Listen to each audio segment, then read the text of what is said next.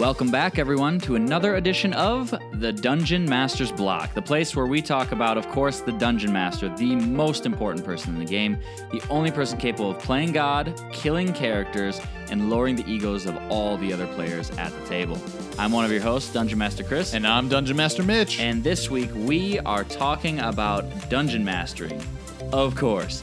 But what we're doing this week is a little bit different than we normally do. We're talking about DMing, the title of the show, for dummies. We're trying to, if we had to think about dungeon mastering and boil it down to the simplest things that we could think of, this is what we would be talking about. And so as we go through, we'll be talking about some of the things that we do, what it means to dungeon master, how do I prepare, should I know all of the rules, things like that.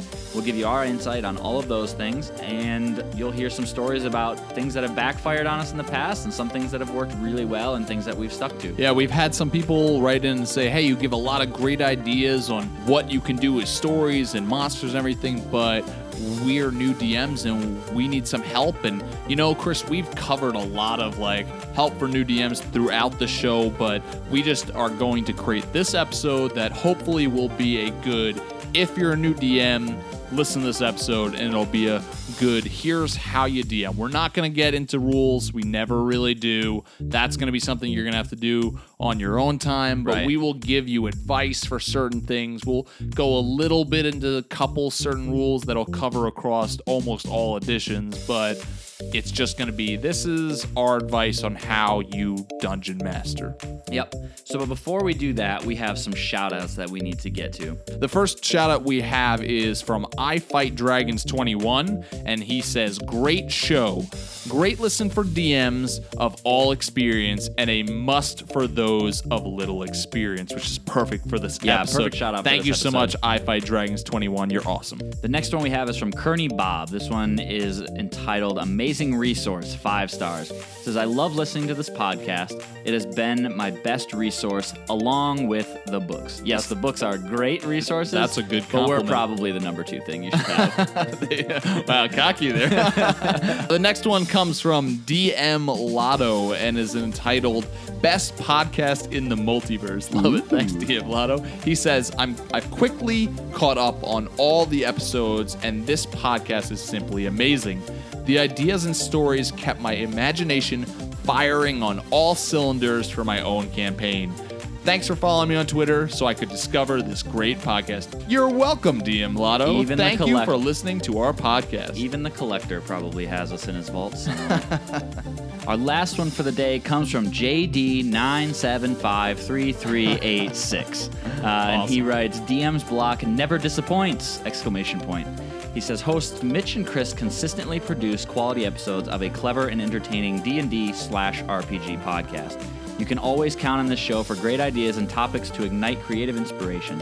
A legit resource for DMs looking to take their campaign creation, session prep, and game running to the next level. So thank you, JD9753386, for that 5-star review. Thank you all, you guys. Well, with that, let's get to story time. Story time. The time during the episode where we talk about what happened last week during our campaigns, our favorite moments, what we learned about ourselves, and what we learned about each other. Please join us now as we enjoy story time. All right, so for story time this week, Chris, you have rejoined us from your honeymoon. You were able to sit back down in the DM chair again. The only place that I have control over my life now. And to rule over us once again as DMs. So we played in your campaign. Unfortunately, I had something that night that I wasn't able to be there until about halfway through the night. And unfortunately for me, I wasn't there for pretty much most of the story aspect of the night. Yeah, and it was one of the nights where the story that happened, I was like, man, I feel like Mitch would really appreciate this. And you got here and hearing about it, I'm like, that sounds really cool. We re-explained it to you, and you just kind of were like, okay, so we're fighting things now? Because it was like you weren't invested in that at all. You were just a long day before that. So it was just one of those things I was like, man, Well, that's really unfortunate because I know he really would have enjoyed the story aspect. Yeah, to it was this time, unfortunate. but- So for this story time, Chris, it's pretty much up to you telling us the story aspect. I can tell us a little bit about the battle, but yeah. So well, maybe you can just offer some input insights. in now that it's not such a long. Oh, yeah, I like to day talk. afterwards. So yeah. So, anyways, the way our story started this time is we've been working through. You guys had just gotten done with the whole Cave of the Voiceless. You guys have been going through this for a while. You guys have, you defeated Robin. You finally found the dragon spawn. You guys Cut her hand off, even though she wasn't dying at all. And so you guys traveled through the wilderness. You ran into some weird creatures that were out there, and you came to this city, the first city in South Autham that you could come across, called Kellner. And so you guys noticed as you were walking into the city that it was a little weird because you noticed that the snow had started to melt around you. And like as you see merchants coming out of the city, they don't look like they have a whole lot of like winter-esque clothing on. But as they're walking towards you, they're slowly putting on like more and more winter coats. And as you guys get closer to the city, you notice it's really stinking hot here. Like, why are we're we in like swim trunks. Yeah, you instantly start like taking off like layers of clothing because it's like it's not hot, but it's just warm here. Like if you were to wear winter clothing here, you would start to sweat profusely. Yeah. So you guys walked into the city and you noticed that it was like this weird place that shouldn't be where it is. Like it should be a frozen wasteland here. Like why are people in like almost I think of like this theme park in like Skyrim, Yeah. like Summer Funland in Summer Funland in the middle of Wintertown here. Yeah, you guys walked into the city. You guys found a tavern that you sat down in an inn, and like you guys got treated really well there. Like they were trying to do their best to treat you as like kings and queens of this city. And so you're like, well, this is really weird. Like you guys may have heard of these types of places before, but like it wouldn't be anything that you ever would have asked me as the DM about. Like your characters might know a little bit like these places exist, but what the heck are they? And so you guys traveled around town. Like Caleb went and he like ran into this crazy potion guy who was like kind of like a beach bum type guy and like was just he was really into his potions. And at one point in time, Caleb like startled him and he like shook upwards and some of the potion mixed in with the other ones and stuff. And as Caleb was leaving, he got some like ingredients for potions and stuff. And as he was leaving, he just hears poof, and he turns around. There's like this little squirrel sitting on the countertop that once was the potion maker there. And Caleb stole all the potions. No, Caleb didn't steal all the potions. But so Mark, like he met some of the blacksmith there, and they hit off a really good relationship. Casey, my brother, met like this really just prideful, arrogant elf who creates arrows and bows and stuff like that because my brother's a ranger, so he likes that stuff. And it was like as you're walking around, like people are walking around with like drinks on trays for you to have. Like this is like a resort Your world's town. full of really weird people. It's full of really weird people here. cultures. Yeah, Like, weird we got cultures. Summer Funland. We got Worm Wrangling Town. yeah. So it's like you guys walk around the city for a while. You go to sleep the first night, and then the next morning, you guys got up and decided, okay, we're going to do a little bit of exploring in this town, a little bit more. And so you started walking around, and as you came to the town square, you noticed that there was a big ball of fire. Like it almost, the way I described it is it looks like if you were looking through a telescope at the sun, like that's kind of what it looked like in the middle of this town. But it wasn't as hot as what it looked like. And so Mark was like, can I go up and touch it? And I was like, I don't know. Can you go up and touch it? He was like, I go up and touch it. And I was like, all right, you can touch You it. die. It like, it doesn't do anything to you. It just like, you kind of pull it out a little bit and some of the flame comes with you, but then it just sucks back into the ball of flame. But it seems like this is like heating the whole area here. And what everybody found out as you're talking with people of the town square there is it's a flame that the god Pinion had given to this city. And there's other cities like it. This is like his blessing to this city to just heat this place up, make it just a really nice area for these people to live. And so it was like everybody was like, oh, that's kind of cool. Like that's pretty cool to have in this city, like this big old ball of flame in the middle of an Arctic wasteland. That's pretty convenient. And so when you guys were sitting there, you were talking with some of the locals and some of the shopkeepers around the area. And all of a sudden, there's this voice that comes over, like, if there was a loudspeaker system there, it would have been coming over a loudspeaker. But there's just this disembodied voice, like an old man talking. Like, he says, like, and now it's the time for the next phoenix to be chosen. And so almost like Albus Dumbledore-esque, like Phoenix and that voice, like Welcome to Hogwarts. Yeah, welcome to Hogwarts. And so Welcome to Summer Funland. and so this is what there's people that all of a sudden are starting to talk. They're like, oh, there hasn't been a Phoenix chosen in like 1,200 years. Like, this is weird. What's going to happen? And so everybody of this city knows the lore of the Phoenix. And we're it's the like, foreigners who are like, what's going on? You're the foreigners, like, what in the world's going on? And so you see some people that like start strapping on all of their gear, and like this voice also explains that there will be a contest, and at the end of the contest there will be a new Phoenix that's chosen. And they start explaining like the Phoenix is like one of the mouths of Pinion. Like, he's the guy that can speak on behalf of Pinion. Pinion will communicate with them back and forth. Like, they're the people that if the god is going to talk to anybody, it's going to be these people. And so what ends up happening is people are like, oh, we got to get in on this. And so they start strapping on gear and swords and weapons and stuff. And some of these guys run up to the flame and like are yelling, choose me, choose me. And like these little tendrils of flame will come out and hit them. Some of them will disappear. Others of them, they'll just like get hit by it and stand there as if they're like not worthy of it. And like people will just be like, oh no, that's so sad for him, So, and we got hit by them, right? Yeah, you guys didn't I exactly still haven't know. arrived yet in the game time. Yeah, but you like, hadn't arrived at this point Yeah. yet. And so you guys like you had this weird moment where it was like you didn't know quite what was going on, and all of a sudden like it was almost as if you had like waited too long, and the tendrils were like, no, we know who we're gonna choose out of this group already to come here. And so like 5 of them shot out at you guys, and one of them we had another. My old roommate from college started playing with us this past week, and so this is how you guys met up with your characters. Is that it shot out and grabbed him as well, and so now you guys are walking through. You end up in this room where this voice continues to explain to you about like how you're going to become. One of you is going to become the next Phoenix. That'll be the mouth that speaks for Pinion and speaks to Pinion. And so it was funny talking with like Caleb afterwards and my brother afterwards. They're like, so what does this mean exactly? Like, what happens? Like, do we go through here? And if there's only one that survives, like, what in the world's like? Well, are we all gonna slowly die? Like, what's going on? What I'm interested in is now. I didn't know that more people besides us got pulled in. So And so there's why is more it people only vying 6 of you, for right? this spot. Okay, that's interesting. Yeah. And so where did they go? They're not Yeah. with you guys. Like, it's you 6 that came here. What happened to the ones that disappeared? Don't you think if they're not here, maybe they should have just stayed? Like, where did they end up at? So there's a lot of different interesting aspects to this place that you might find out, you might not find out. And so you guys started going through, and what ends up happening is you guys will walk through, like, this, the first thing that you guys faced was what? Do you remember what you guys faced the first time? 9-headed? Yeah. 9-headed Hydra with, like, fiery eyes and fire attacks and, like... Yeah. And you said you were setting up the battle. That's what I came in. I sat down. I'm like, oh, looks like we're in a battle. What are we fighting? A 9-headed Hydra. And as the DM, another person who's a DM, knowing stat blocks, I'm like, 9 heads and fire. I really hope this is a dumbed down homebrew version because we're not surviving this, guys. Yeah.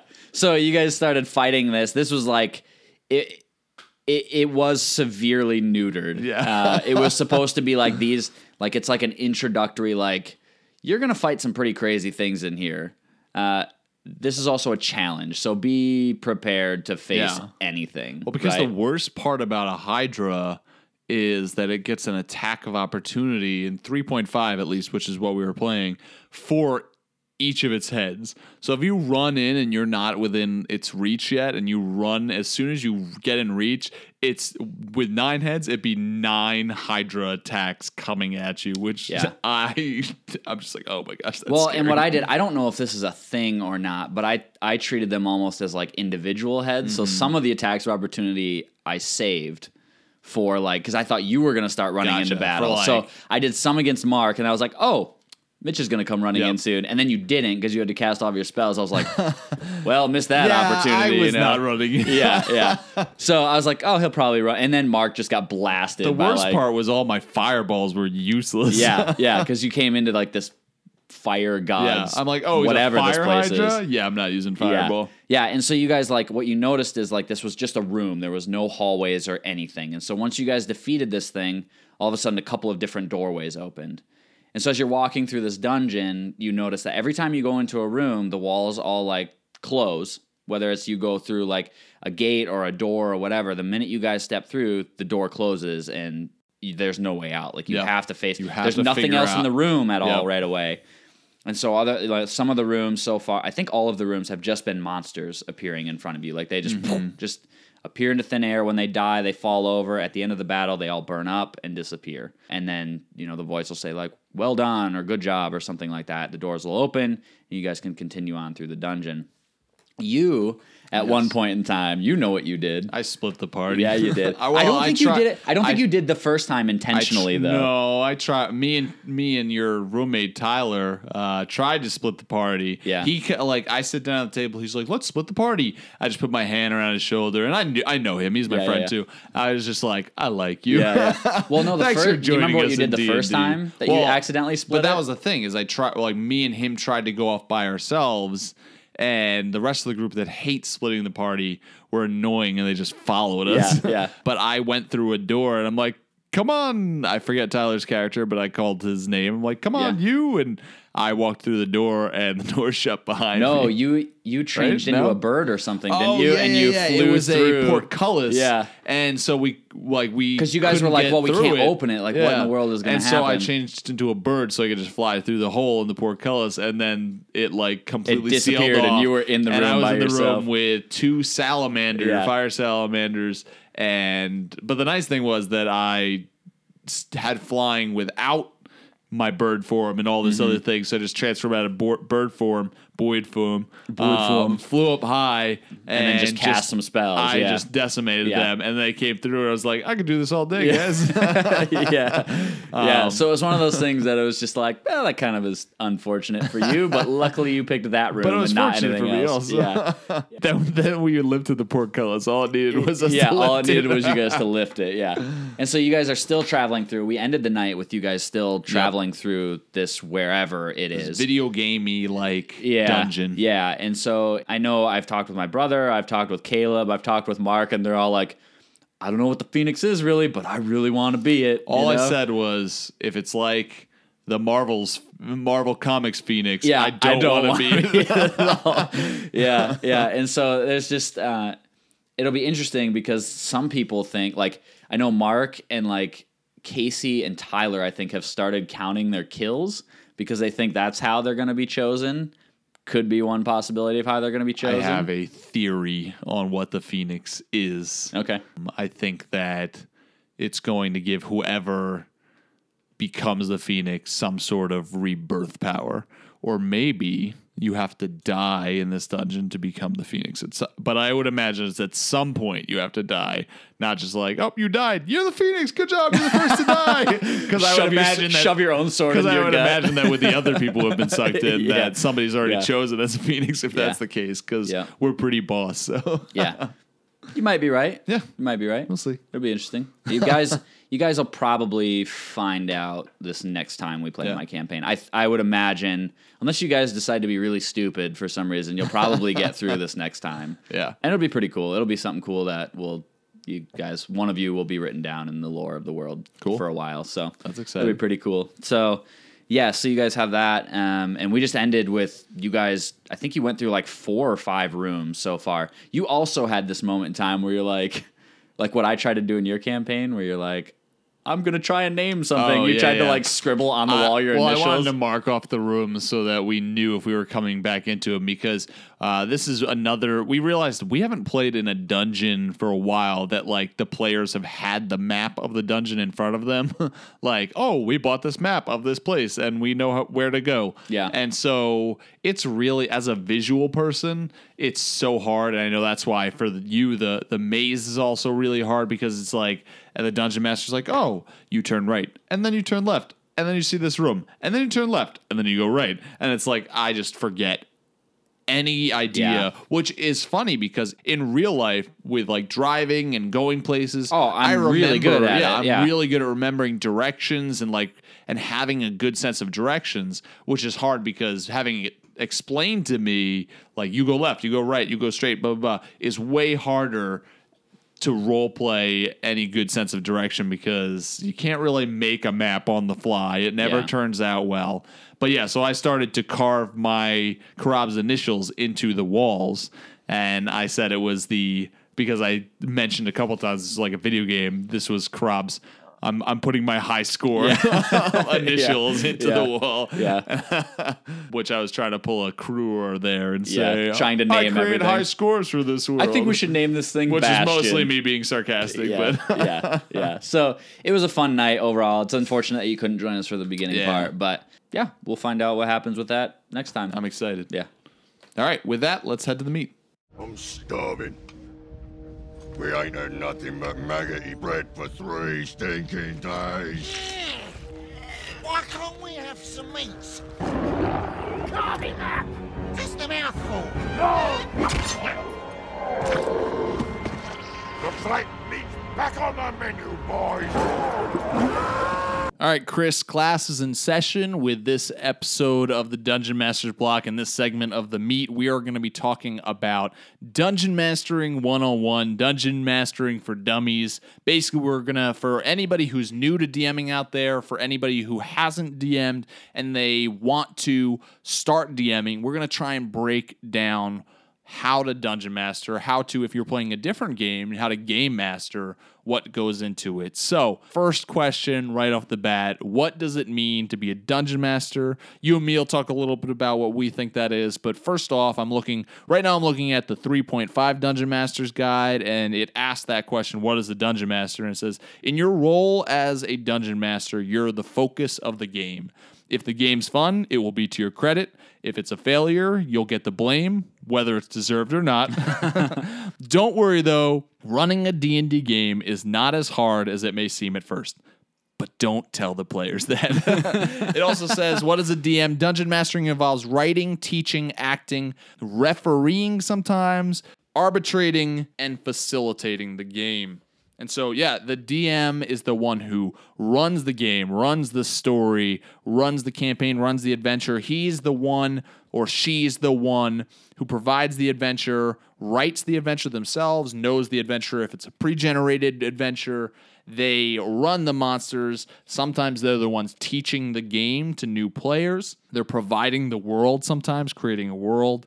Which we both do, and I've really enjoyed doing that. We both do. So, yeah, that's what a Dungeon Master is. Anything else, Chris, that you would say the Dungeon Master is? No, I think that pretty much covers it. I mean, you have to be fun, I think, going into this. You have to have a fun, creative idea going into this, I think, is another thing. So, yeah, why would somebody want to be a Dungeon Master? Because it is more, I would say it is more work than a player, being a player in a campaign. Yeah, I think one reason that somebody might want to become a Dungeon Master is because the one they currently have is awful. That is I think true. that might be true. one reason why somebody wants to DM. I think another reason that somebody wants to DM is just they have a story to tell. Yeah. I know, like, we both talked about this when we were little. D&D was a great release for some of the stories that you had as a kid. You remembered running around your house, telling stories, always fighting things. Like, I used to do the same thing, not to the same caliber. I don't know how bad you were, but like at least not to the same caliber as my brother. I know that much. My brother could take a little Lego creature or guy and just like create a whole adventure running around his room. Oh yeah. I was not that. I don't think I could take a little Lego guy that's like a white head and yellow body. I don't think I could do that and create an adventure, but I had stories running around my head of things that I wanted to tell, and this is a perfect outlet for some of that stuff. Yeah, I think you and me come from it from that point. We're definitely both the storytelling DMs. We have stories, we want to tell them. And so if you are that kind of person, you love fantasy or sci-fi or whatever games that you want to play as far as role-playing games, and you have a story that you want to tell, you have stories that you want to tell, you want to get them out, Dungeon Mastering could be the perfect place for you. Or it is if you're already doing that. Also, I know for me, I don't know if this is how you are, Chris, but I can recognize some of my flaws, and one of them is that I'm a little bit of, when it comes to role-playing games, a little bit of a control freak. Yeah. And so I like to be in control, and I hope I do it well as the DM, and I like when I'm creating that world, I want to be in control of what the story of that world is. And I know there's players who are the same way. They're the same way with their character. Well, as a DM, If that is a flaw, there's two ways to go about it. One, don't be a DM, because if you're not able to do it in a good way, like if it becomes a problem, you're going to end up with no players. But two, maybe you recognize that about yourself, but you're also able to go, okay, well, I want to turn this into a good thing and not a bad thing. And maybe you like being in control. Maybe you like being the leader, running the game. And so DMing is a good place for that. Maybe you are the person who likes to know all the rules. DMing is a good place for that. Some players will want a more combat rule-focused game, and so that maybe is your place to step up and be the leader. And I was going to say, too, maybe there's a combat that you've always wanted to run against, I don't know, a vampiric hydra or something like that, and you have never had a DM who's done that for you. This is a perfect chance for you to be able to do some of those combat things that you want, because you not only get to be a part of the combat, you get to run the creatures that you've always wanted to fight against, and so you know everything this creature can do, and you're the one controlling it, which is the best of both worlds if you are into combat at all. Exactly. Okay, so that's kind of what being a Dungeon Master is and why you might want to be a Dungeon Master or why you are a Dungeon Master. I've had people in real life and from just the internet, like sending us emails, Twitter questions, from us starting this podcast, ask us this next question. Should I know all the rules? I want to be a DM, but I don't know all the rules. Like, is that bad? And I know what both of us are going to say because we've shared it many times on this podcast. But Chris, if you sat in on any of our sessions, you would know. Should you, as a DM, I want to DM for the first time, Chris, do I need to know all the rules? No, you don't need to know all the rules. You don't need to know. That was one thing that I was a little bit intimidated by the first time. I think most people are. Yeah, like I remember the first time I started, I went back and I read through the 3.5 rulebook. Not all of it, but just so I was like, okay, I know most of the things that will be brought up at the table because I didn't know every single rule. Like I may have heard about it. And we still don't. And we still don't. Yeah, but you know, I was nervous about that. The reality is, don't be nervous. Somebody will always know more about the rules than you will that sits at the table, or they might know more about a specific rule than you do. And it's okay to stop and say, okay, I don't know exactly how that rule works. Let's talk about this as a group. Now, it might slow play down a little bit, but your players aren't going to be like, oh, this guy doesn't know what he's talking about. He's an idiot. No, like if they are, there's another problem there. If they are, there's another problem there. But yeah, I think for the most part, people will be okay with you not knowing all the rules. And use it as an opportunity when you're DMing to learn the rules as you go. And that's what DMing is going to be. That's what, like, no player of D&D, no DM starts off and they know all the rules. No. I don't think there are many DMs out there who would say confidently, I know every rule of the edition I play. There are some people who know a lot of rules. Yep. But if you look at the books that are made for Dungeons and Dragons, they're huge. And there's a lot of them. Pages, The longer that a edition is out there, the more rules there's going to be, the more books there's going to be. You're not going to know all of them. And your players should understand that. And you need to understand, as somebody DMing, you're not going to know all the rules. Learn them as you go. Learn them as a group. Have your players help you in a good way. But don't be afraid of the rules, and don't be afraid to, as even the Dungeon Master guides say, throw out rules if you don't like them, or change rules if you and your groups don't like them. Yeah.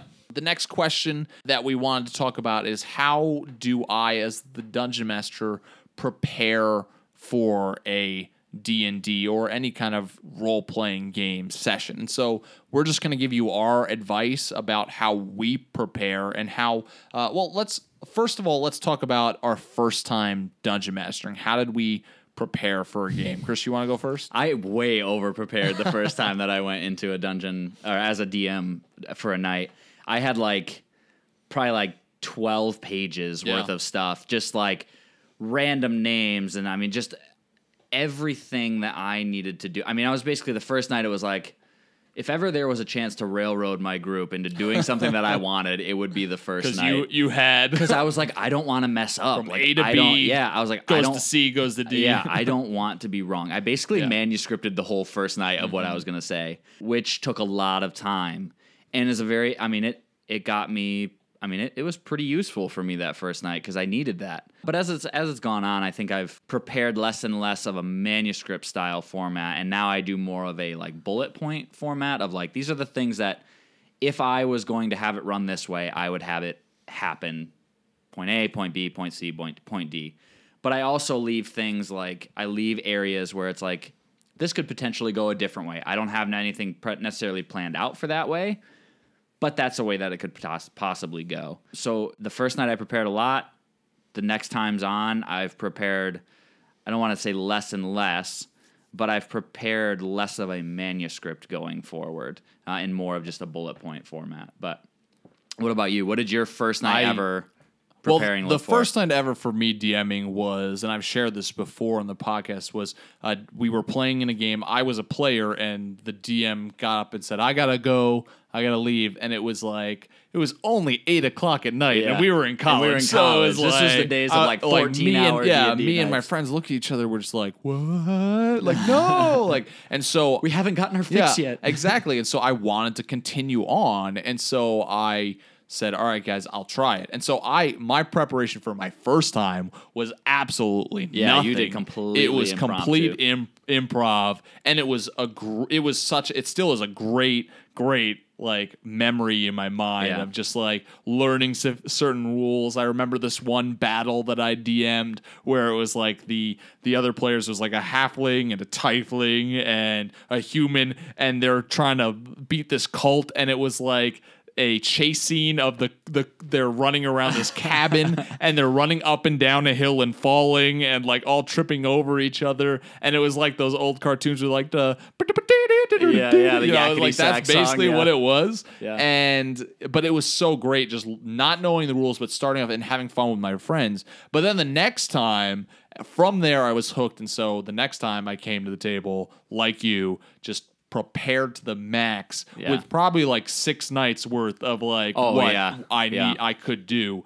And I learned very quickly that, and I've never heard anybody say differently than this if they've gone in like our mindsets of I want to be prepared. I've never heard somebody go in with the I really wanted to be prepared, so I prepared, and go I didn't have enough. Like I've always heard somebody say I had so much more. And here's the thing, in my advice, like if you're going to DM for the first time, make sure that you're prepared. I would say go for that. Over prepare. Like don't drive yourself crazy, but if you end the night and you have 6 more sessions like that you think you could do, You have 6 more sessions that you think have you could more do. stuff Yeah. that you can do, and you're prepared for more sessions now, and that's fantastic. And it is a learning process like you were talking about. Like now I don't do those manuscripts and like writing out things, and I've come to learn that, you know, when you write out the speech for the guy, this guy says this at this moment, like It's always you a lot think, more lame Yeah, than- you think like, oh, I've written it out, so every word has been delicately picked, so it's going to be way better. However, when you pull out the sheet to read, you start to realize, oh, this sounds way worse when I'm reading it than if I just act out. Even if I don't know every single word I'm going to say, it's better to act out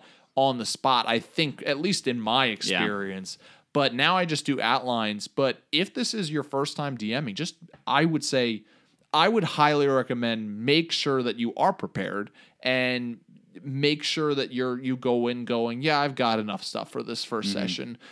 Because if you over prepare, that's okay, and you'll learn how much you and your group need to be prepared for the next session and the next session after that. And I think the one thing I would say that we've said this advice before, but start small. And what I mean by that, after just giving this long thing where me and Chris have said, be prepared, make sure you're prepared, is make sure that you are preparing with the intent of, I need to make sure that night 1 is done. Yeah. And then night 2 is done. And night 3 is done. We played, or we didn't play. No, we did play in a campaign one time where the DM had spent months playing a campaign and making this world and making a city and making this story. And we finally got around to playing, and he didn't have anything for night 1. And so we were like, Sure. how are we going to play in this campaign if you don't have night 1? Like, we don't care about, like, we would care about your world and everything else if we got to play in we your could world. get more but if we immersed in it never get slowly, to play your game, then why do we care about every other ounce of work that you've put into it? Yeah. Because we don't know it. And so we finally played one night, then he didn't have enough for a night 2. That campaign never, ever continued. Right. Because he didn't start with the beginning. Like, maybe start small is wrong. Maybe start with the beginning. Like, if you're planning, we've said this in the very first couple episodes of this show, if you're making a world, start with an island and then build out. Yeah. Start with a town and then build out. Like, because if you start with the continent and then you come to the table and you've got the continent, but you don't have a single town to start in, like, what do? Yeah. You're going to have to come up with it on the spot, and maybe it's not going to be what you want it to be. Right. So you need to, like, start at the beginning. Start at, like, Chris, like you said, like, you had that manuscript of, like, A, B, C, start at A. Yep. Don't start at, like, Z and work your way backwards, but you need to make sure that you have what you're going to start with prepared, rather than have all these big other pitches that you'll never get to, because you need to focus in and start with what you're going to be playing. So yeah, I mean, even though we're saying be prepared, like have enough for point A for starting one night, doing one night well, there are going to be times that even though you prepare, there's going to be times where you're going to have to go off of what you prepared. Absolutely. Like we talked a little while ago, if you remember from a story time a couple weeks ago, where you guys helped Dwalem win those ships. Yep. It was literally 2 lines, the first 2 lines of the night. You guys get back to the island. He has a little bit of an interference. I didn't expect you guys to go there at all. But you did, and it took about 3.5 hours of a 4.5 hour stuff you night hadn't worth of prepared D&D. for. And it was literally, I showed you like my notes. I was like, it says 2 lines here of this. And you guys went off script for 3.5 hours, which is okay. It was one of the most memorable things we've done next to worm wrangling so far. Yeah. Like those things happen, and they make some of the best memories ever in D&D. So don't be scared to improv a little bit. Just have fun with it when those times come. Even if you need to take a second, go, hold on, guys, I hadn't planned for this. Give me 1 second just to think about this. Like, let's take a 5-minute break so I can, and maybe you just sit at the table and let your buddies like either play a small game or They can go and get get food snacks or or whatever. something like that, yeah. And you just stay at the table and just write some notes, like get everything planned out, like in your mind, and just take a second to go, okay, what happens now that they went this direction instead of this direction that I had planned for? Well, like, yeah, don't be afraid to improv. Don't be afraid to let them get like make decisions that make them go a certain way that you weren't planning. Your players will really appreciate that. It'll be a lot of fun for them. Don't be afraid to improv. Chris, that happened to you after you had DM for a while now. Yeah. And so like you've had experience doing that. It can be scary your first time, but you'll get better at it. Like it is something you get better at and realize, oh, like this is something I can do in improv. And I think the last thing I would want to say with preparing is that I have met and talked to a couple people who DM and have said, I don't prepare at all for D&D. I just come to the table. And hey, if that works for their group, that's awesome.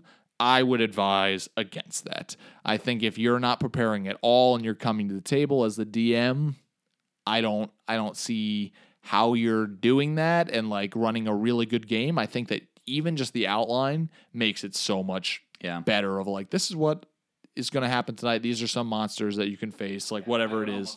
I would almost recommend, if you are going to do some sort of improvisation only campaign, have a list of generators that you can come up with so you can at least keep the flow of it going by being like, oh, what's this NPC's name? You just click a button and it says, oh, this guy's name is Billy or whatever. It comes up with some name.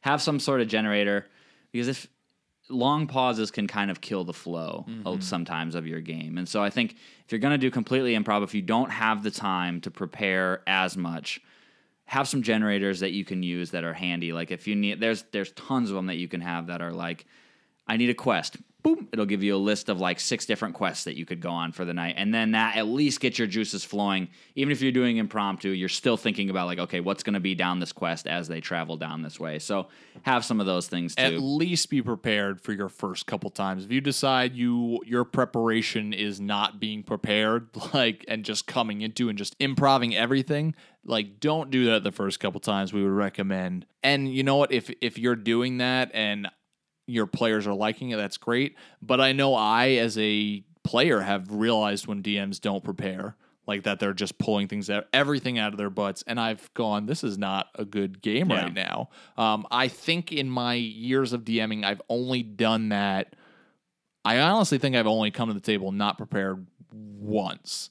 And I know that I was thrown off by having nothing in front of me, no notes, no idea of what was happening. And I remember it being like, oh, that week it's just stuff happened, and it was just life happened, and I wasn't able to prepare because I love the game so much that I just prepare like so much, and I build my worlds constantly. But Like maybe that week I should have said, hey guys, let's just do a board game night because I wasn't, and just be upfront with your players. Hey, life happened this week. I wasn't able to.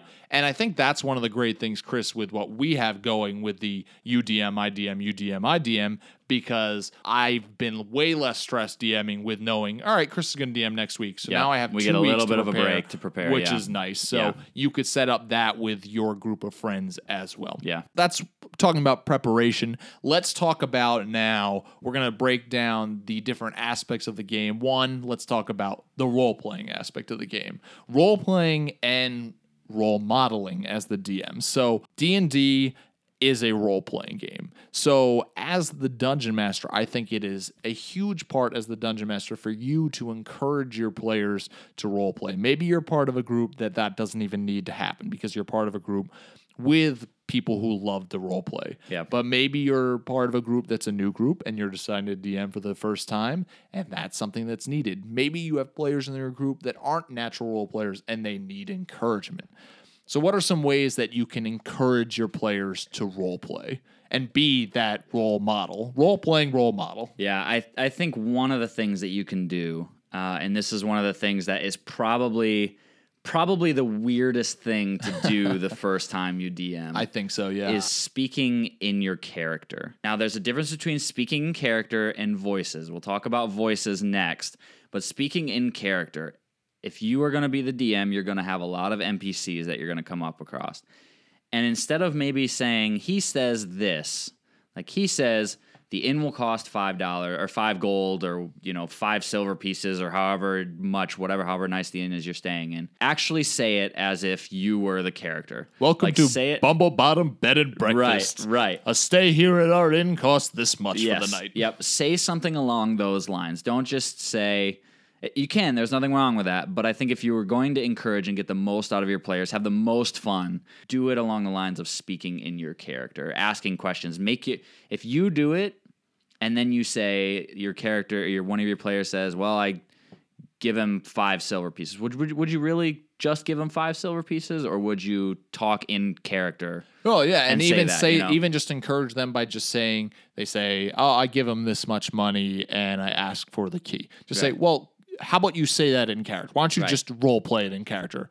So you have them instead say, "Here's your money, good sir," and have them say, "Could I have the key to my room?" Like whatever, like little things. Just encourage them. Hey, why don't you, instead of just say it in character? Yeah, say it in character. And you'll find that as you do that more and more, you'll have to ask less and less because it'll just be something that just naturally happens.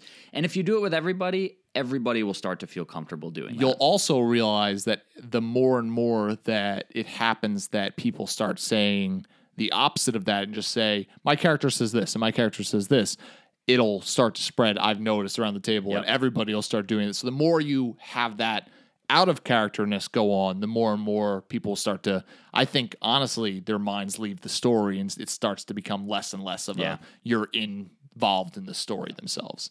Voices, like you said, I think that character voices are fantastic. I love doing them. I've met many people who don't like doing them. And I've met people who have DM'd and they don't like doing voices. But I think as a DM, it's great to do voices because it becomes really stale when you meet character A, B, C, D, and they all talk the same. Right. They're all talking in your same voice. And it just makes it more fun. Especially, we just talked about speaking in character. I think the hardest thing for me, I think one of the hardest things for me as the DM is when and it's funny, it doesn't happen as often as you'd think, at least in my campaigns it hasn't, that I'm DMing for 2 or 3 characters or more, and those characters, instead of talking to the players' characters, are talking to each other. That's one of the weirdest things for me when I have to do like this voice and that voice, but like those voices, those distinct character voices, if they don't have different distinct character voices, then it's just you saying this to you and you like speaking back to each other, and it can be weird. But I also encourage people to have those. You're DMing and you're talking this character and this character are talking, because hey, almost every time I do it, like you guys around the table laugh because you can see how it's difficult for me, but just embrace it. Like what's wrong with What's wrong with laughing and having fun at the table? And if people are laughing at you, whatever, just embrace it. Whatever, And then they're having they're fun. laughing with you. Yeah. If you just say, it's funny too. Yeah. I get it. I think the biggest thing, if I could give you one piece of advice here, or see what you think of this too, Mitch, I would say at least start with speaking in character. Maybe voices will come later, because the voices can be a little bit more intimidating, trying to do accents or speaking as the opposite gender is so hard. So weird. So hard. And Just there's some gotta people that raise the pitch, like, hello. And then it's always like a guy trying to speak as a woman is always funny. A woman trying to speak as And a guy I found is always funny. at least with you guys as my players, you'll try to talk to, like, if I'm talking a woman's voice, you'll try to talk to them for way we'll longer. Totally try to talk to them longer. Like, 'Cause it's stop just it, guys! hilarious. You got the information Yeah. you need. Go away. Yeah. So I would say start with at least speaking in character voices. You don't ever have to do voices, but just slowly try and work your way into those. And once you got the voices down, then start trying to, like, literally act at the table. Yeah. Like, you have a character who's mad. Your PCs have come back. They killed a character they weren't supposed to on this quest they were on. Your NPC is super mad at them. Stand up at the table, slam your fist in, and yell at them in their voice. Yeah. I've reached across the table before and, like, not hurt people, but I've, like, You'll grabbed grab them the by collar, the collar and, like, yell at them, and it's like it gets people into it.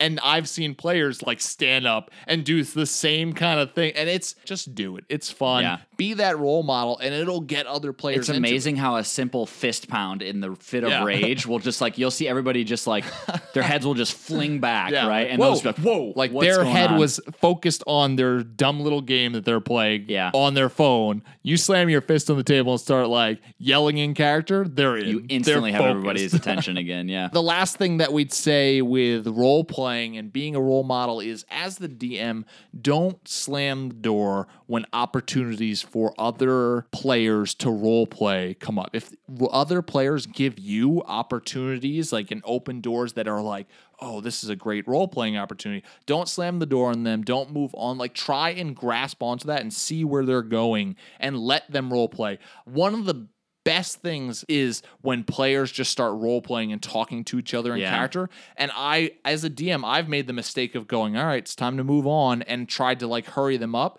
And I'm like, no, like, let them talk in character. Right, I don't care right. if it's about, like, the food they're eating. That's something so trivial. Like, let them do it. Let them role play. Be a role model by being quiet every now and then and letting them talk amongst themselves. And as the DM, you're always going to get enough attention. But let them talk amongst themselves and have that role playing opportunity. Don't slam that door in their faces.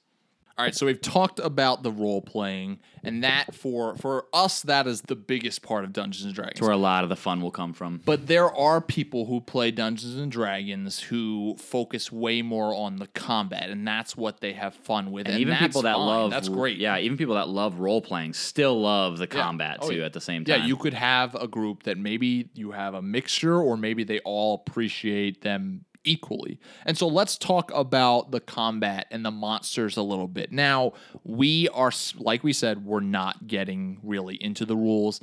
And part of that is because, one, it's boring if we just ramble on about the rules. Two, there's all these editions now of Dungeons and Dragons. So if we talk about rules, we would have to either cover so many editions or pick one edition and then exclude people. So we're not going to do that.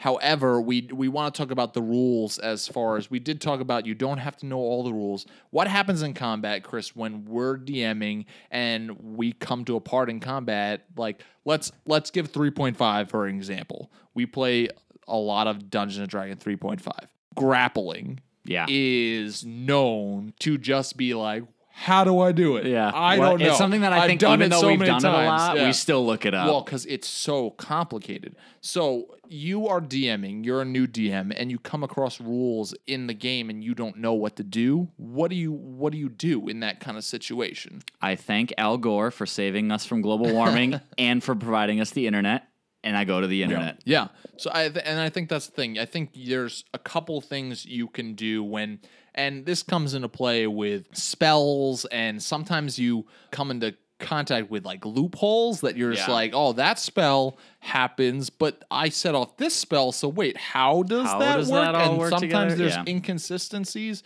And so, one, you work as a group, and together you find the answer quick. We do that, or there's the simple, we make a house rule for it. And a house rule is simply, it's for this house. This is what we're going to do. Doesn't matter what everybody else is doing, but this is what we've agreed upon as our house rule, how we're going to do it. And maybe you just say, all right, just for tonight. We'll learn the rule afterwards, but Right. just for tonight, you can either do one of two ways with that. You as the DM go and make your best call. Like, all right, here's what it's going to be, guys. Like, we can figure out the rule later if we want to, but here's what we're going to do right now. In the case of grappling, you know what? It's just going to be strength check versus strength check. There you go. Or you can say, let's put it to a vote and choose the thing that we all decide, the majority decides this is the best way to do it. So let's vote. Is it going to be a strength check versus strength check, or is it going to be this or that? Another way too is also deciding, all right, well, what works best? In the case of like spells and things, like this spell works this way and comes into contact with this spell, how does that work? In some cases, it might be like as you're DMing and you're creating this world, you might have to take a second and go, hold on, guys, I need to figure out how in my world that's going to work. Yeah. Because it might be a question of like lore or something being changed because of a certain loophole or inconsistency in spells or whatever it is. So make the best call, work together as a group. We would, I think, say in general, don't spend an hour talking about a rule in the middle of combat. You will lose people. I think if it's going to take, if you guys are looking for like 2-3 minutes, you can't come up with an answer, make a judgment as a DM. Just take over control a little bit. And this may be a little intimidating the first time, but just say, okay, this is what we're going to do for the sake of just moving on for now. And your players might still keep looking at it, and they might come up 10 minutes later and say, oh, this is what we were supposed to do. And you're like, okay, thank you. That's what we'll do from now on.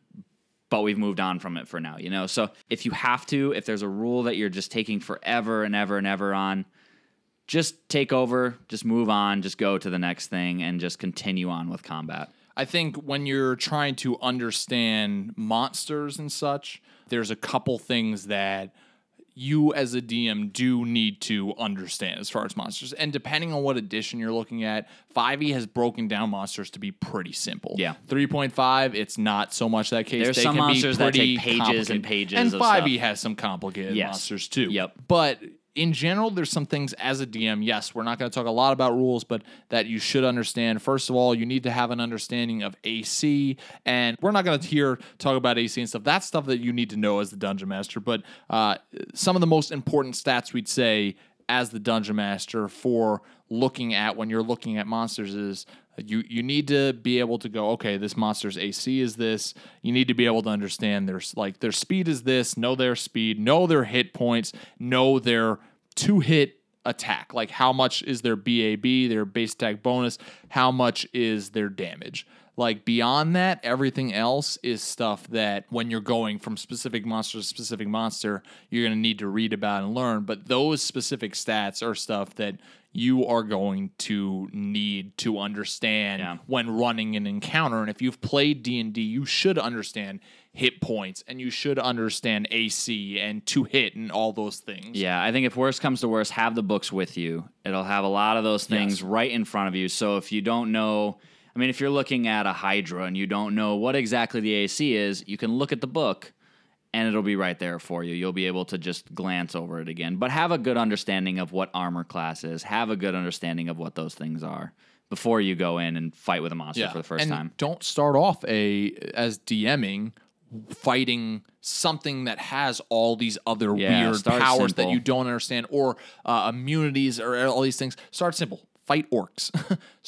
I would say start low level, honestly, because you don't need, once you get into higher levels, I, as a DM, have been DMing for years, and I still have trouble at high levels just being like, oh, there's so much stuff to take into account. Like, I think it's higher level you get, the more difficult it's going to be. Yeah. So those are some things that you need to understand when running combat. Now, let's talk about what most people play now is they play in combat with miniatures and they play with maps. Yeah, these are more the visual side of things. I mean, you can play with them or you can play without them. Now, we play with them. We play, for the most part, we play with them. Yep. And so as far as minis, like, let's talk about minis for a second. You have either two options with minis. You have a very little amount of minis. You have three options. Yeah, I was going to say, I think you have three, You have a very little amount of minis. Like I know a group that has 5 minis, and they're so proud of their 5 minis, which is awesome. Yep. They have like 5 minis each for their characters. Then you have a lot. We have a lot of minis. Yes. Between the two of us, we have a lot. We have now. a lot of minis. Yeah. But then you have the third option was you have none. Do I need them at all? Or Yeah. you have none. Yeah. Yeah, or you have and none. so like I think honestly there's some issues with each of them, and there's some great things with each of them. I think, hey, if you only have a couple miniatures, you have 5 miniatures, 1 for each character. Well, what do I do? Well, just use quarters. Yeah. Use little Print 'em out on tokens. pieces of paper or Print something them like out, that, yeah. like to use monsters and whatever, like to throw them down, and just use your 5 miniatures as your heroes or whatever. I know we have people that have said they've used the little card stock monsters from Paizo that you can get. And that's like those, great. You can do those too. If you're looking for a cheap option, like you can get the like bestiary box sets from the Pathfinder sets that come with like 2,000 like paper minis that just stand up. Then you got then you're at the point where I have a lot of minis. Right. Now there is a problem, I think, with having a lot of minis. Is that moment where you're like, oh, I'm fighting in a battle and now I have to go and find the specific mini for this specific monster, Yeah. and you start to like your players start to lose touch with the game you're playing and start to get distracted because you're searching through your mini pile for this specific mini, and so that can be a problem. So if you have a lot of minis, I would say pull out those minis that you're planning on using for the night. And just remember that they're not. It's about the imagination. Like I think that can be an issue with minis. Some people get focused on the look of the minis. Like I've been in battle before with like people have thrown down these specific minis and we're fighting this monster, and like you've said, oh, this is this monster, and described it, and I've gotten too focused on the mini, and I forget that I'm not fighting this monster, I'm fighting this monster, which I think, oh, it looks like the mini, but it doesn't. We had that in your campaign where you put down an owl bear, and you were like, "This isn't an owl bear. This is an owl bear. This is a dire bear. It's a dire bear. It's just a dire bear." But yeah, we had that moment where I was like, "Is this an owl bear? Can we not remember?" And it took a dire away. bear's worse than an owl bear. Yeah, but it was like, is it? I mean, is it not? Like what? And so we see the image of the mini, and it's like, okay, that's what I'm fighting against. When in reality, it could be something. It could have different colors. It could do something totally different. It might not even completely look like that. It's just the representation that we have that looks the best. And that's why minis at points, I think, can be a problem in a game that should be so focused on imagination. Yeah. They can be a hindrance because you get so focused on the thing that's in front of you. And we've had that with the maps before, like where it's like, oh, but like this is over here and this is over here, and it's like, no, guys, it's just like a representation. Right. This map is that I printed out or whatever. Like, I want this to be here, and it's like you get so focused on what you see that you're not imagining it and seeing it in your mind. And so, yeah, whether you have a little group of minis or you have a lot of minis, like, be proud of your collection, use it. That's awesome. But what if you have no minis? One, you can just use anything as minis. It's fine.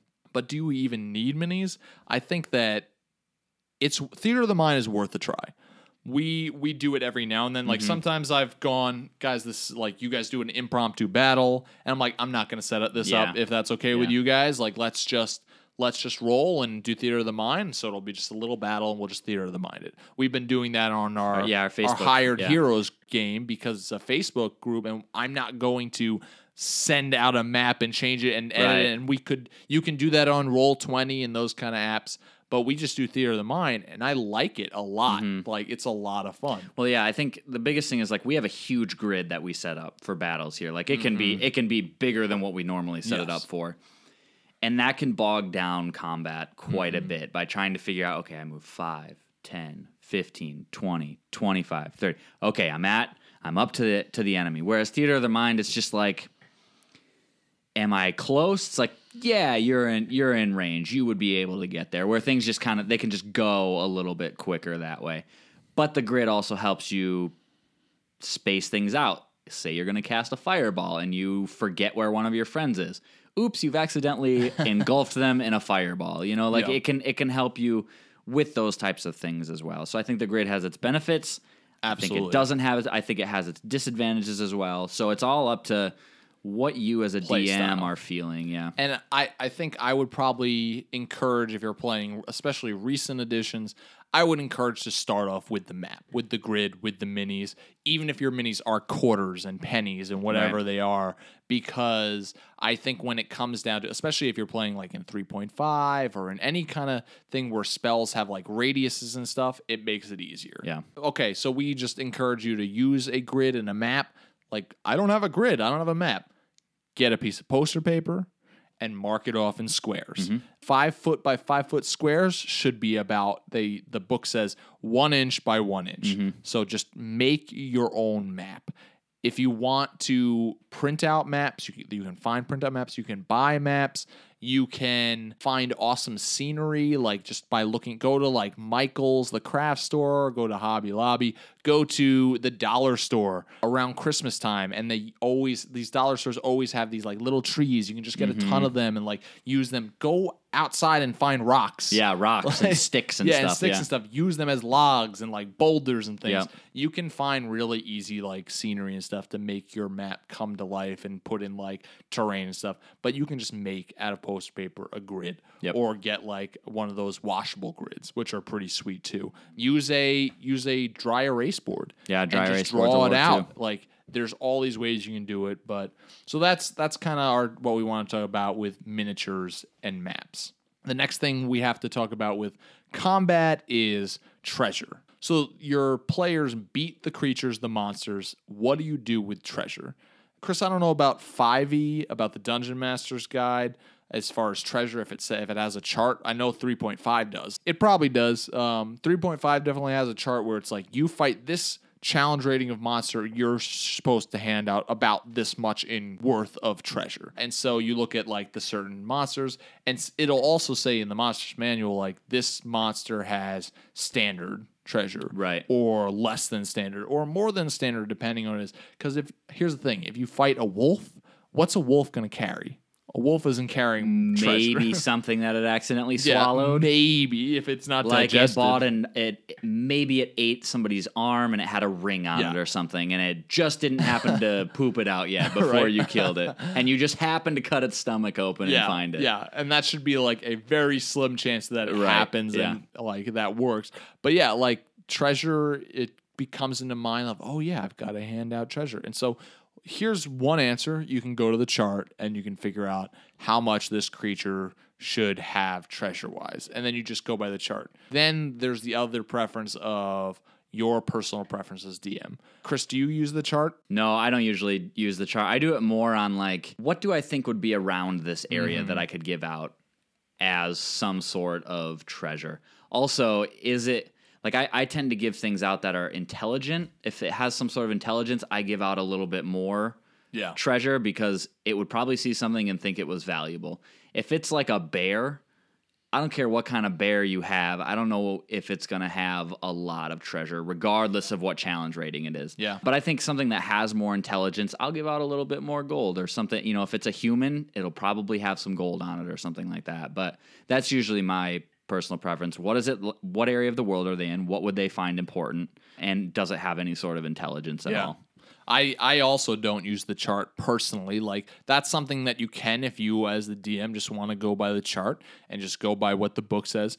Personally, I think the chart is too generous. Personally, Yeah. My world is a little. In my world, magic items are more rare than the D&D book like makes magic items out to be. Like, when I hand out like a super awesome sword, I want it to be a big deal instead of like players just going, another really super awesome sword. Well, throw it in the super awesome sword pile. It's Right. like, I like magic items to be a big deal. And so I guess I'm a little bit more stingy with gold and stuff like that in my campaigns, but it gets the amount of gold that, in my opinion, players collect over time, like, gets to be crazy, ridiculous amounts as far as what the books like offer up. And so I'm a little bit more stingy with that. And that too should be something that you figure out over the course of DMing and what you want your world to be. Is it magic items everywhere, or are they more rare, or is it somewhere in between?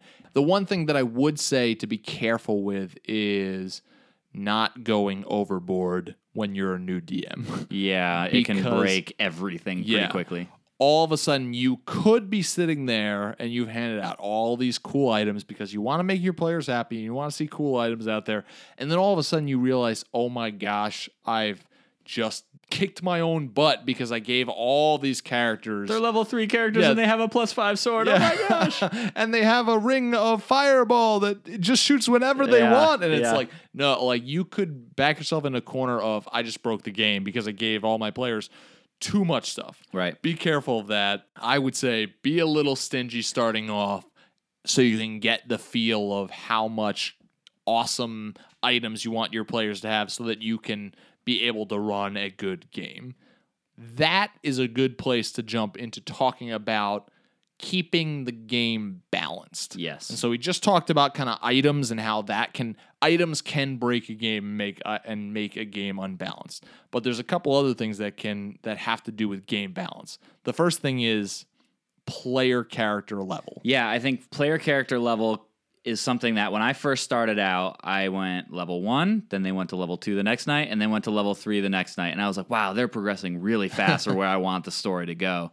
And so, I think that player character level can get really out of hand quickly, especially, we do it where everybody gets the same experience regardless. Some people don't do it that way. And If you I think, miss a night, you're not getting XP. And I think one of the things that can get really difficult for players is, say somebody has some stuff going on in life, they can't be there for 2 weeks in a row. Yep. Say somebody now is level 5 and somebody's still level 3. That can be a big gap that people are trying to overcome, and it can become really frustrating for people that are level 3s. And it's hard for you as a DM to now plan battles accordingly, because you're either going to have something that's really easy for a player character who's level 5, who's facing a challenge rating of 3, and it's like, oh, I could kick this thing's butt in my sleep.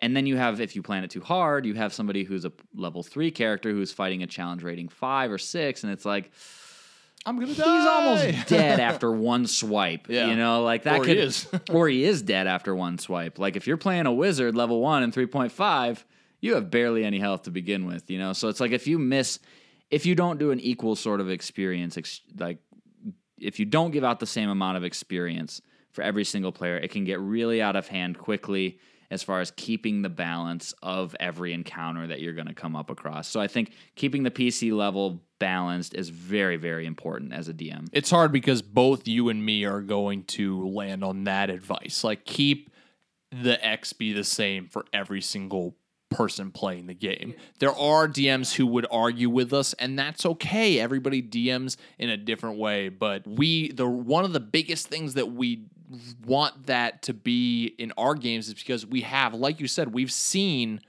issues come of that, whether it's players just being so ridiculously more powerful players, having monsters, just totally unfair battles, Having somebody running out of the room because they can't fight them. We've seen players who, like, I've had a player who was 3 or 4 levels ahead of another player, and that player would threaten the other player, and the other player would There's be like, nothing he could do about it, I know that he could kick my butt. Yeah. And it's like, that is not cool. Yeah. That is not a fun position to be in.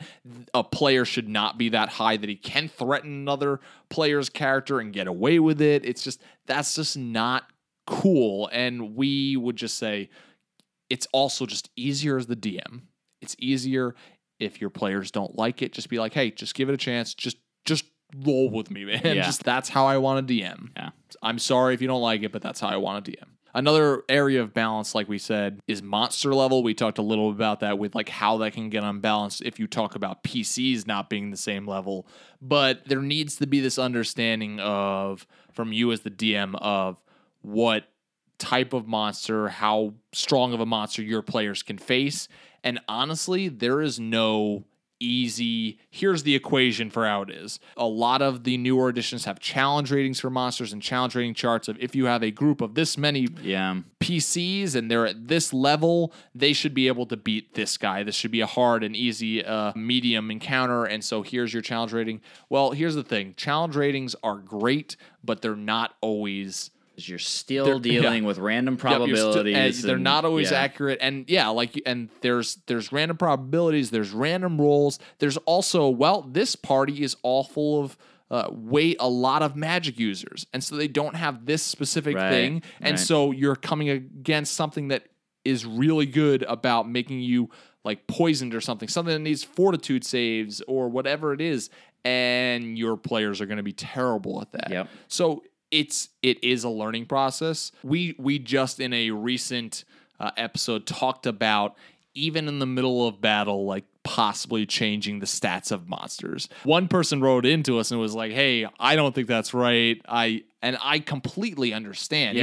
He was like, "That's not cool. Where's the integrity of the game if you're changing stats of monsters?" And I think what we were trying to say is, in your learning of being a DM, there's going to be some mistakes, and players should not all die because you as a DM made the mistake of making them fight something that you realize they can't beat. Especially being a new DM when you're learning. Yeah. And so there may be times where you're just going to have to be like, this is on me. I made a mistake. I screwed up.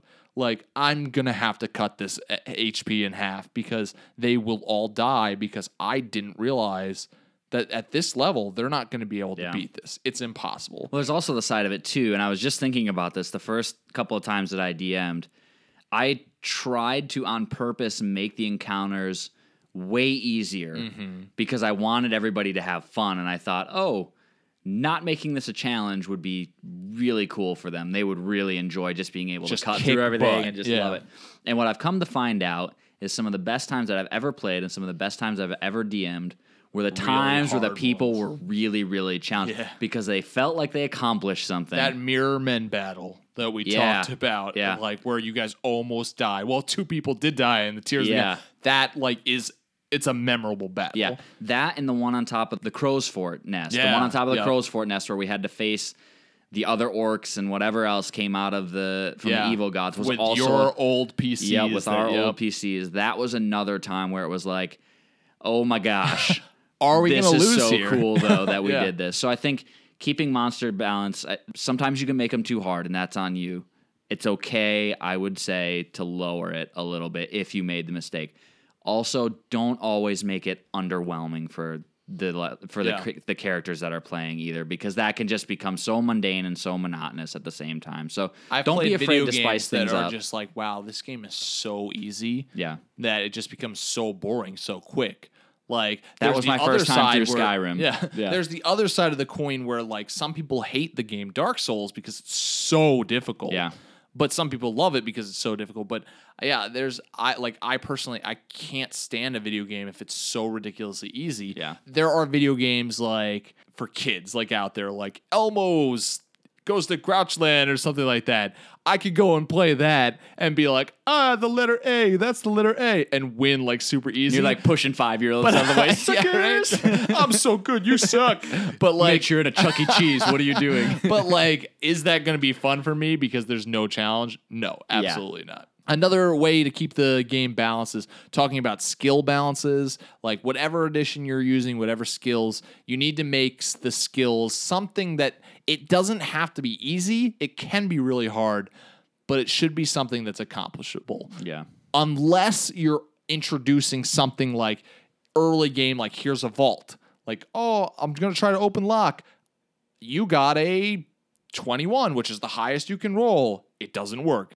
And it's because you're introducing something that you're like, this is something you're going to have to come back to later on in the game. Unless it's something like that, you want your skill challenges to be something that they can accomplish. Maybe that means you want to know the character sheets a little bit and where their skills are at so that you can go, okay, this is a good skill check for this. But making the skill check levels a good balance is a good thing to keep your players interested and able to play the game. Yeah, now I would also argue on that point, if your group was going into a dungeon and they didn't have a rogue, that doesn't mean take out all of the locked doors and all of the trapped doors and stuff like that. Yeah.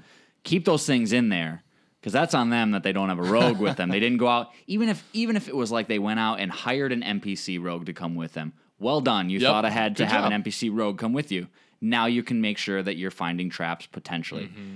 But if they don't completely take them out just because they don't have skills with them. Keep those things in there. Next, we want to talk about keeping a good game pace, and we talked a little bit about the rules, about in combat and stuff like that. When you come across the rules and you don't know a rule and you're just like, we don't know this rule, don't spend an hour looking it up. We talked about that. Make a good call, make the right call amongst your group. Move on, get to the story, get through the combat. Don't bog it down with the rules. But going along with this, keeping a good game pace, I think there's also, as a DM, you are running the game for all the players at the table. So don't focus on one player too long and leave every other player like just sitting there doing nothing. And that doesn't mean that you can't have like little like, oh, this guy goes off by himself and does this. But you need to have a mindset of like, I want to give all my players an equal amount of time. Yeah. And I think that's why a lot of the times it's good to, as the party's doing stuff together as a team. But there are going to be points where this guy wants to go and do something by himself or whatever. It's awful. And I've seen it happen, and I've been sitting there like waiting an hour because the DM decided, I'll let you go and do this. And this one guy's running around trying to assassinate this dude in the city, has nothing to do with the quest we're on, but he's trying to join the Assassin's Guild. And I'm just like, I'm sitting there for over an hour, and I'm just like, I have nothing to do right now. Even if you have to go, all right, 5 minutes here to you, then we're going back to the other players, and we're going to let them do something like side quest without you. Like, you need to be able to pace the game so that everybody's engaged and not like sitting there. And I mean, if you don't engage your players, what's going to happen, Chris? Your players aren't going to engage you. And then they're going to like have side conversations, and then they're going to have their electronics out. We've seen it, and that's why we say no electronics at the table, please, unless for D&D purposes. They're going to start walking away. They're going to go into the other room and start like playing a video game. You want to keep a good pace of game. And I mean, sometimes that even means like, okay, I'm going to focus on this player, like, because I have to for this reason. Why don't the rest of you go take a break? Go grab some food, whatever it is. And you just don't want to do it too much. You want to be able to do it at a good pace and keep everybody engaged, like you said. Yeah. And I think too, we do probably about 4.5, 5 hour sessions every time we get together, maybe a little bit longer than that sometimes. I think one thing that we notice about 9:30, we start at 6:30, about halfway through, we get to the point where it's like people are getting tired or they're just getting hungry. We all have jobs and we all have real life. Yeah, but we all want to keep playing for a little while. And I think one thing that can help with keeping a good game pace, as long as you keep the break to a short enough amount that gets everybody rested, they can go get food or whatever. Food always helps. Take a little bit of a break. Yeah, we conveniently have a Wendy's right across the street from where we play, so we go and get some Wendy's sometimes. But I think just taking a break, having people get up and stretch, go use the bathroom, get something to drink, whatever, is a good way to have people have those conversations. They check out for a little while because something might be a little overwhelming or whatever it is. They can come back and sit down, and you can keep going again for another couple hours, and you don't have any more hindrances. You don't have anything getting in the way of you guys having a great time. And so I think taking breaks can be a good thing. Yeah. It can also be a bad thing. It can. Yeah. It could also be you could take the break at the wrong time, and so you come back, and it's like, okay, all of the momentum that we had, all of the suspense that we had is now gone.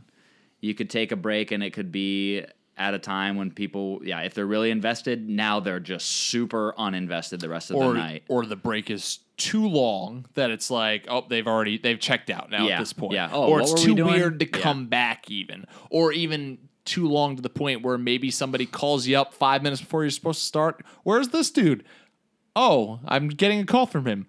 You're not coming back? Oh, yeah. Okay. Yeah. Yeah. So taking a break, you got to be careful with it, but it can be a good thing. And food is amazing. Food definitely helps. That's why we try to encourage snacks, because like it keeps people awake. It keeps people involved. It gives them energy. Not having food, when we were in college and we had those really long days, if we didn't break for food, like it was cranky people at the table, and we'd break for dinner, and people come back and be like, "I'm ready to play. I'm so happy now." Hey, we're best friends. Wow, that changed. We're best friends, and you're still holding a knife to the guy's throat. Like, are you still doing that? Right. No, I'm good. No, I'm good now. Keeping a good game pace is really important. We have a couple other things that we just want to note on, because our next one is remember to take notes. As the DM, especially if you're coming up with a homebrew world, that you're going to need to remember NPCs that your players, you do need to pull out of your butt in improv because your player said, hey, I need to find the wig shop owner.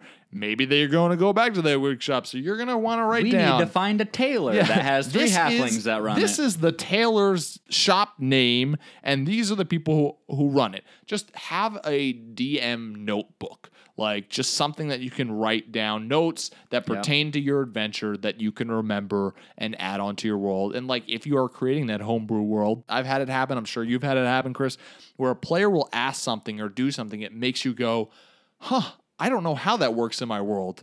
And you have to, even on the spot, take a couple seconds and think, how do I want that to work in my world? Yeah. And so then you write that down in your notebook and then analyze it later and go, okay, now what comes of this? This is just added to my world's lore. Yeah. Let's work on this more. The main thing that I take notes for, I think, is for NPCs that you guys run into. Like you guys had a couple weeks ago when you guys once again were with Dwalem, you won those ships. You had to find people that you could hire to run one of the ships as like a first cruise liner in Panthea. Like you guys had to find some people. And you guys walked around to a lot of different people. And I had to remember to write down all of these names because now you have some people working for you that it's going to be important that those names come back up. And so I think the biggest thing is you will forget if you don't write things down. So whether or not you use, Evernote is great. I've used it. I use it every once in a while still. Some of our listeners have said they use OneNote. Whatever it is. You could use Word. You could use Pages, whatever it is. I've reverted back to just having a notebook with me because I like the notebook for personally, some reason I just like being able to write it down. It goes right back on my desk at home next to my computer when I get back, and it's always right there. If it's in a program and I don't physically see it in front of me, I won't remember it. I won't remember to go back unless it's like, oh yeah, I need to look in there.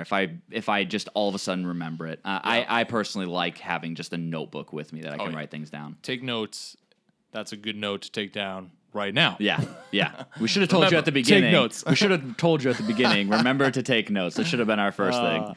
Just a couple last things to talk about. We say it all the time on our podcast, but know your players. And when we say know your players, we mean you are running this game of Dungeons & Dragons or Shadowrun or whatever you're running.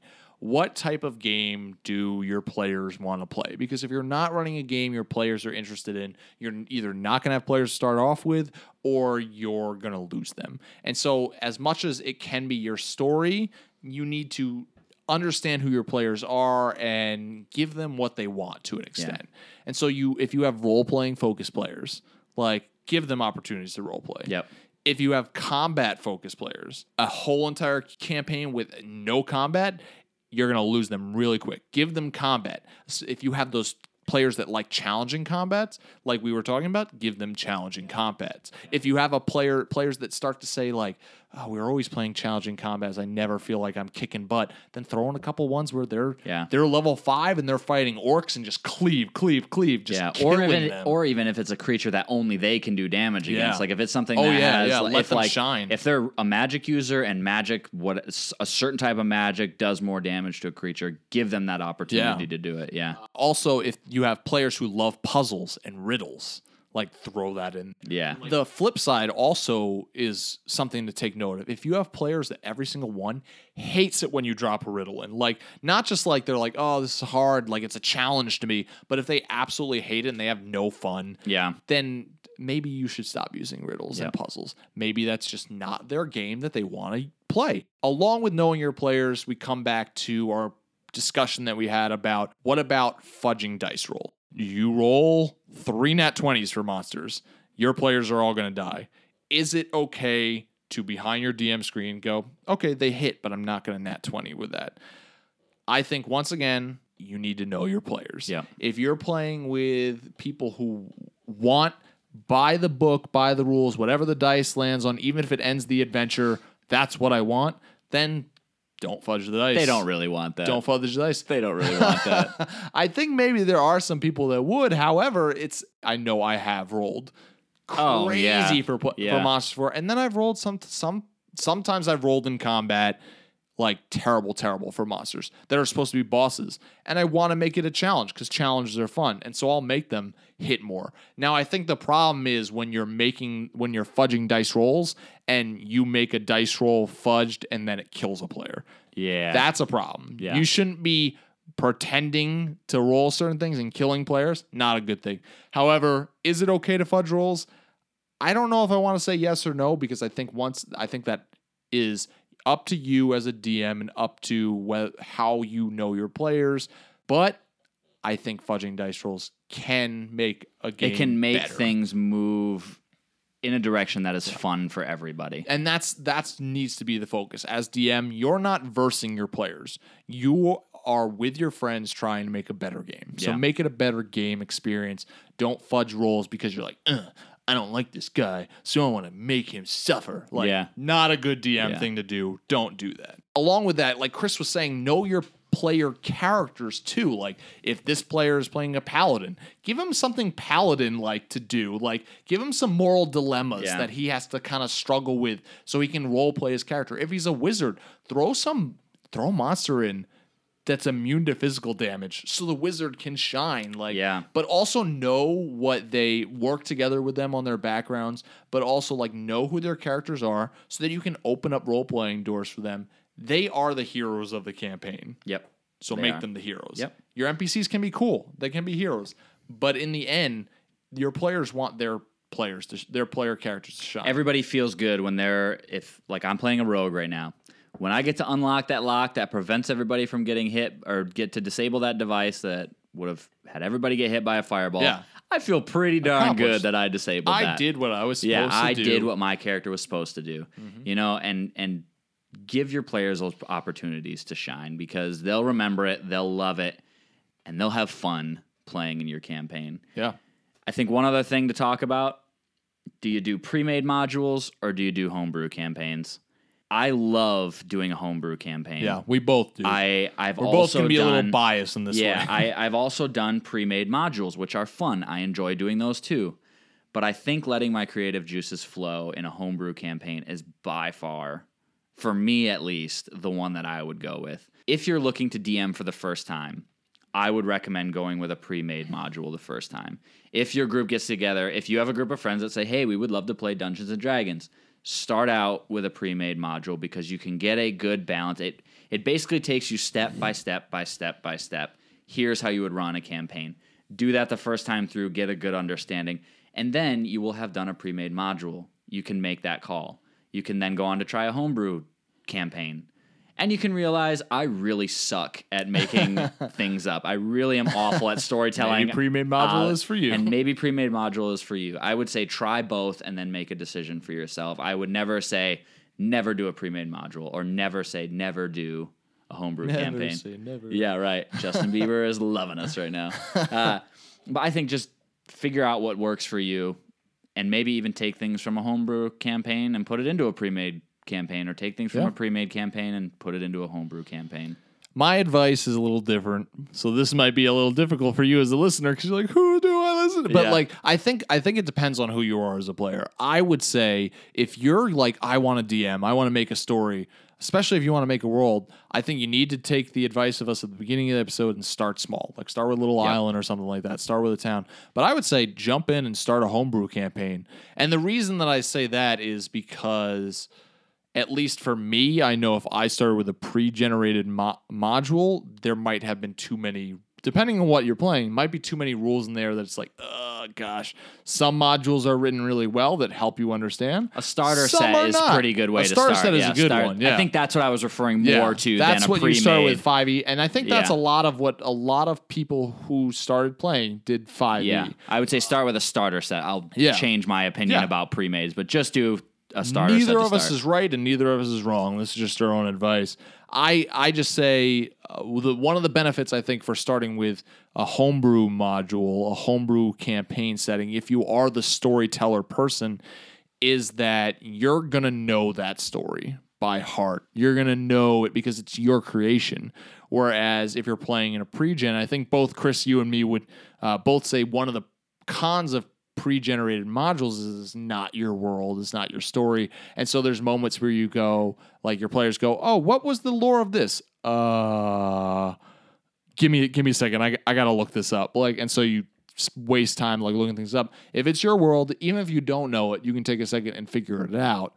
So both of those options are viable options for you to take as a new DM. You just need to figure out which one you want more. Honestly, both of them, I think, require a level of preparation because you can't sit down, I don't think, at a game and run a pre-generated module well by just reading it for the first time at the table with your players. Yeah. You need to read it. You need to know it, I think, to run a good pre-generated model game. Yeah. At the same time, you can't sit down without a map of anything, without a story, and go, all right, homebrew campaign, I'm going to make it up as we go tonight. You can do both of those. They're not going to be the best way to do it. So there are pros and cons to both of them. Last thing we want to say is if you're DMing for the first time, mistakes will be made, and it's okay. Yes. Be okay with it. Yes. Chris, you and me, we still make mistakes. We still like have sessions where like a lot of times we'll talk about like how did tonight go? Like when everybody else leaves, we'll go, how did tonight go? What did you think? And we'll have moments where we're just like, I wish I did this differently. Yeah. I realized like 20 minutes after like, I should have done this. You'll make mistakes as a DM. It's okay. You're going to be your Just toughest learn. critic, honestly, through the whole thing. And the reality is I've had nights where I thought I did just awful. Mm-hmm. And you guys were like, that was so much fun. Yeah. I felt like I made a lot of mistakes, but yet everybody still had fun. I would say mistakes will be made. It's okay. Just enjoy the time you have together. And learn from your mistakes and just go, all right, I want to better myself. And that's okay. So that's what we have for you all. This is our DMs for Dummies episode. So if you have anybody who's looking to get into dungeon mastering for the first time, point them to this episode. It'll have a lot of things, pretty much everything they'll need to know about starting out as a first-time DM. So send them the link to this episode and have them get started listening there. But before we get to the ending of the episode, we are going to move into our mailbag of holding. They've been asking for their mail on a daily basis. It's all they're talking about up there. That right there is the mail. Now let's talk about the mail. Can we talk about the mail, please, Mac? I'm dying to talk about the mail for you all day, okay? In this segment of the Mailbag of Holding, the place where we share ideas, stories, and questions from you, the listener, Chris, we have an email that we're going to share a story that's a pretty awesome story about Dungeons and Dragons. So tell us about this email. Yeah, this email came in from Double T. That was the name given to us at the end of the episode. He writes, "Hello, DM Chris and DM Mitch. I've been playing D&D off and on for nearly 15 years now. And with the release of 5th edition, I felt it was time to give dungeon mastering a go. This has gifted me with what will likely be one of my best memories of playing this game. I invited my girlfriend, a mutual friend, and his fiancé to come play. We started with the box set Lost Mines of Phandelver. Now our friend's fiancé is in rather poor condition health-wise. She has had some serious surgery and is looking at a few years of recovery. She also has never played D&D before in her life. We were playing through the first encounter, and she rolls a freight train of pain into the goblin leader, saving the party from a TPK, whom had taken a beating and were licking the cave floor. As I explained what happened, her face just lit up. She was elated. Despite being physically frail and always in some measure of pain, playing D&D has allowed her to escape it all for just a bit and even be everyone's hero. This made a game I personally enjoyed all that much more enjoyable. We are going to be starting a custom campaign soon, and she has inspired me to try even harder. Thanks for the great podcast, Double T." I think that's pretty darn cool. That's awesome. That's definitely a story that we thought needed to be shared. Yeah, I think D&D has a way of, especially in this woman's case, of getting her mind off of the pain and things that were going on around her, the things that she was literally feeling inside of her body, to get her to a point where she could have some fun, which I've had a lot of friends who have had medical issues, and that is one of the hardest things for them to do is have fun.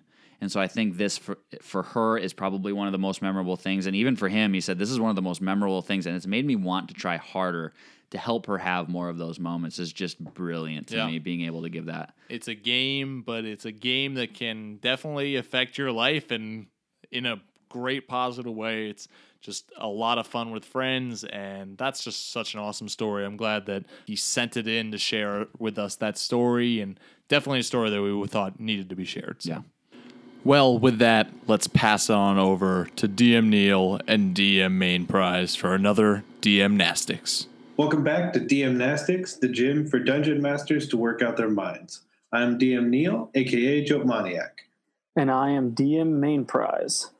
For this DMnastics, we tied it back to episode number 29, League of Legends Shurima. Unfortunately, there was no guest for this episode. Sadly, there was no guest. It's always sad when there's not a guest because guests are awesome. However, we titled this DMnastics League of Lore.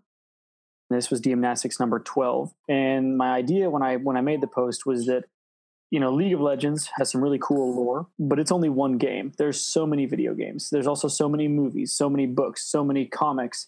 There's so much content out there in the world that's awesome and that you can draw inspiration from. So the idea was to post something like, say, Lord of the Rings, and the person who comments after you has to pick something in that inspires them. And then they would post something else like Star Wars, and the next person posts something that inspires them from Star Wars.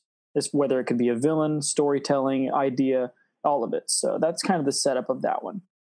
So one of the ideas Almerian Knight posted was Monty Python. He posted, hey, Monty Python's really funny, really cool. What do you draw as inspiration from that? And so Joe Moniac here, DM Neil, he is the one who actually responded to that request. A lot of games start out as pretty serious, or the intent of the DM is to have it be pretty serious. But I think the common saying is that no plan survives contact with the enemy.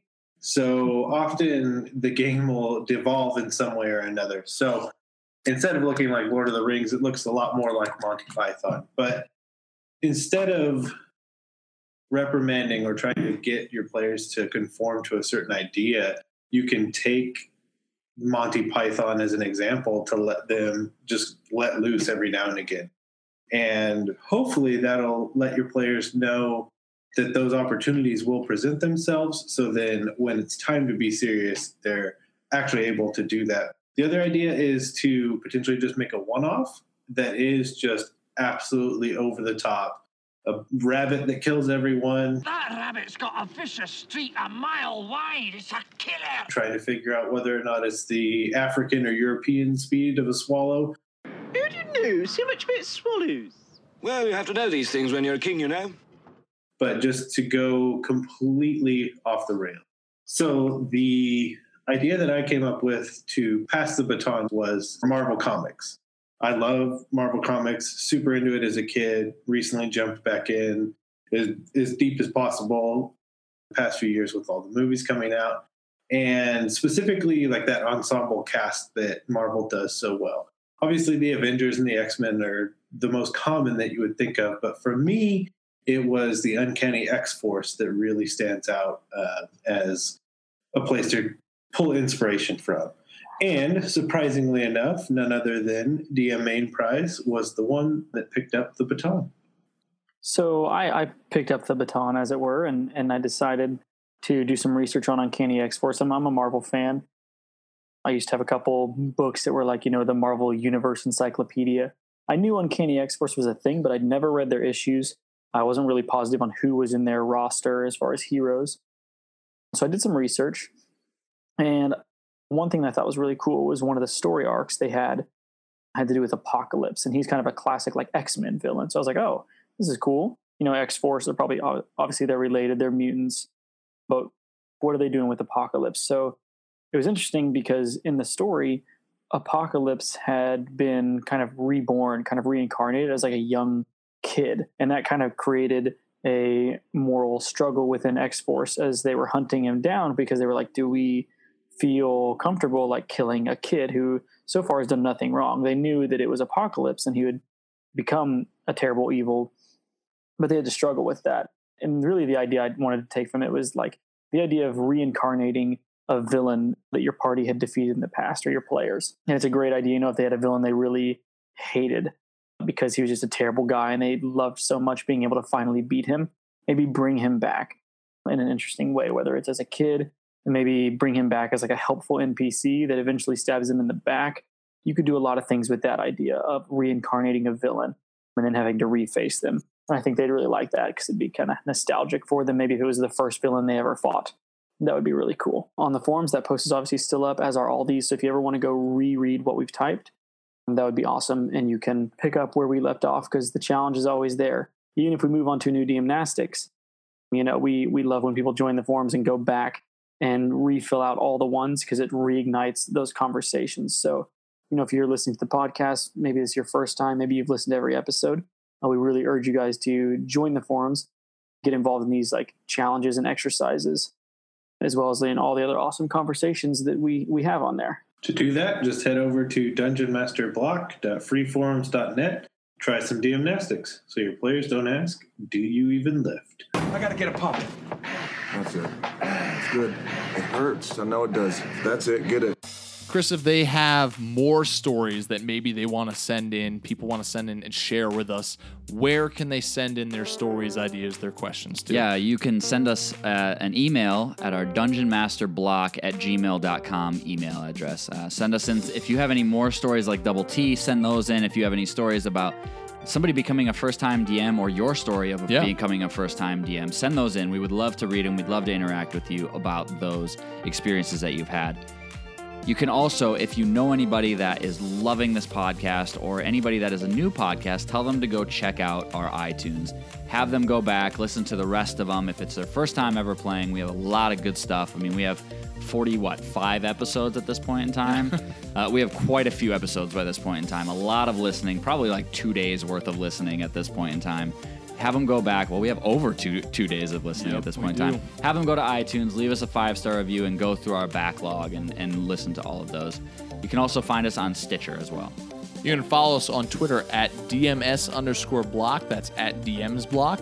You can like our Facebook page. Both of those places have updates on the show and dungeon mastering goodness all around. This week, we have a Patreon member shout out. And that shout out goes to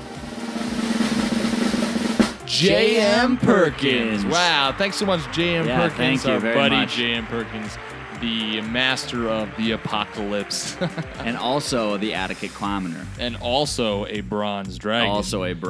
So fitting, J.M. Perkins will actually, unless the apocalypse happens, be joining us on an upcoming episode of the Dungeon Masters Block to talk about his new game book, The Adequate Commoner.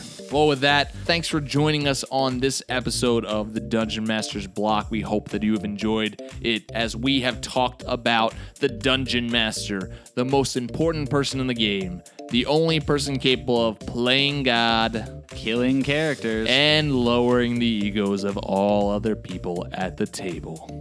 Have a good night, everyone. Keep on Dungeon Mastering.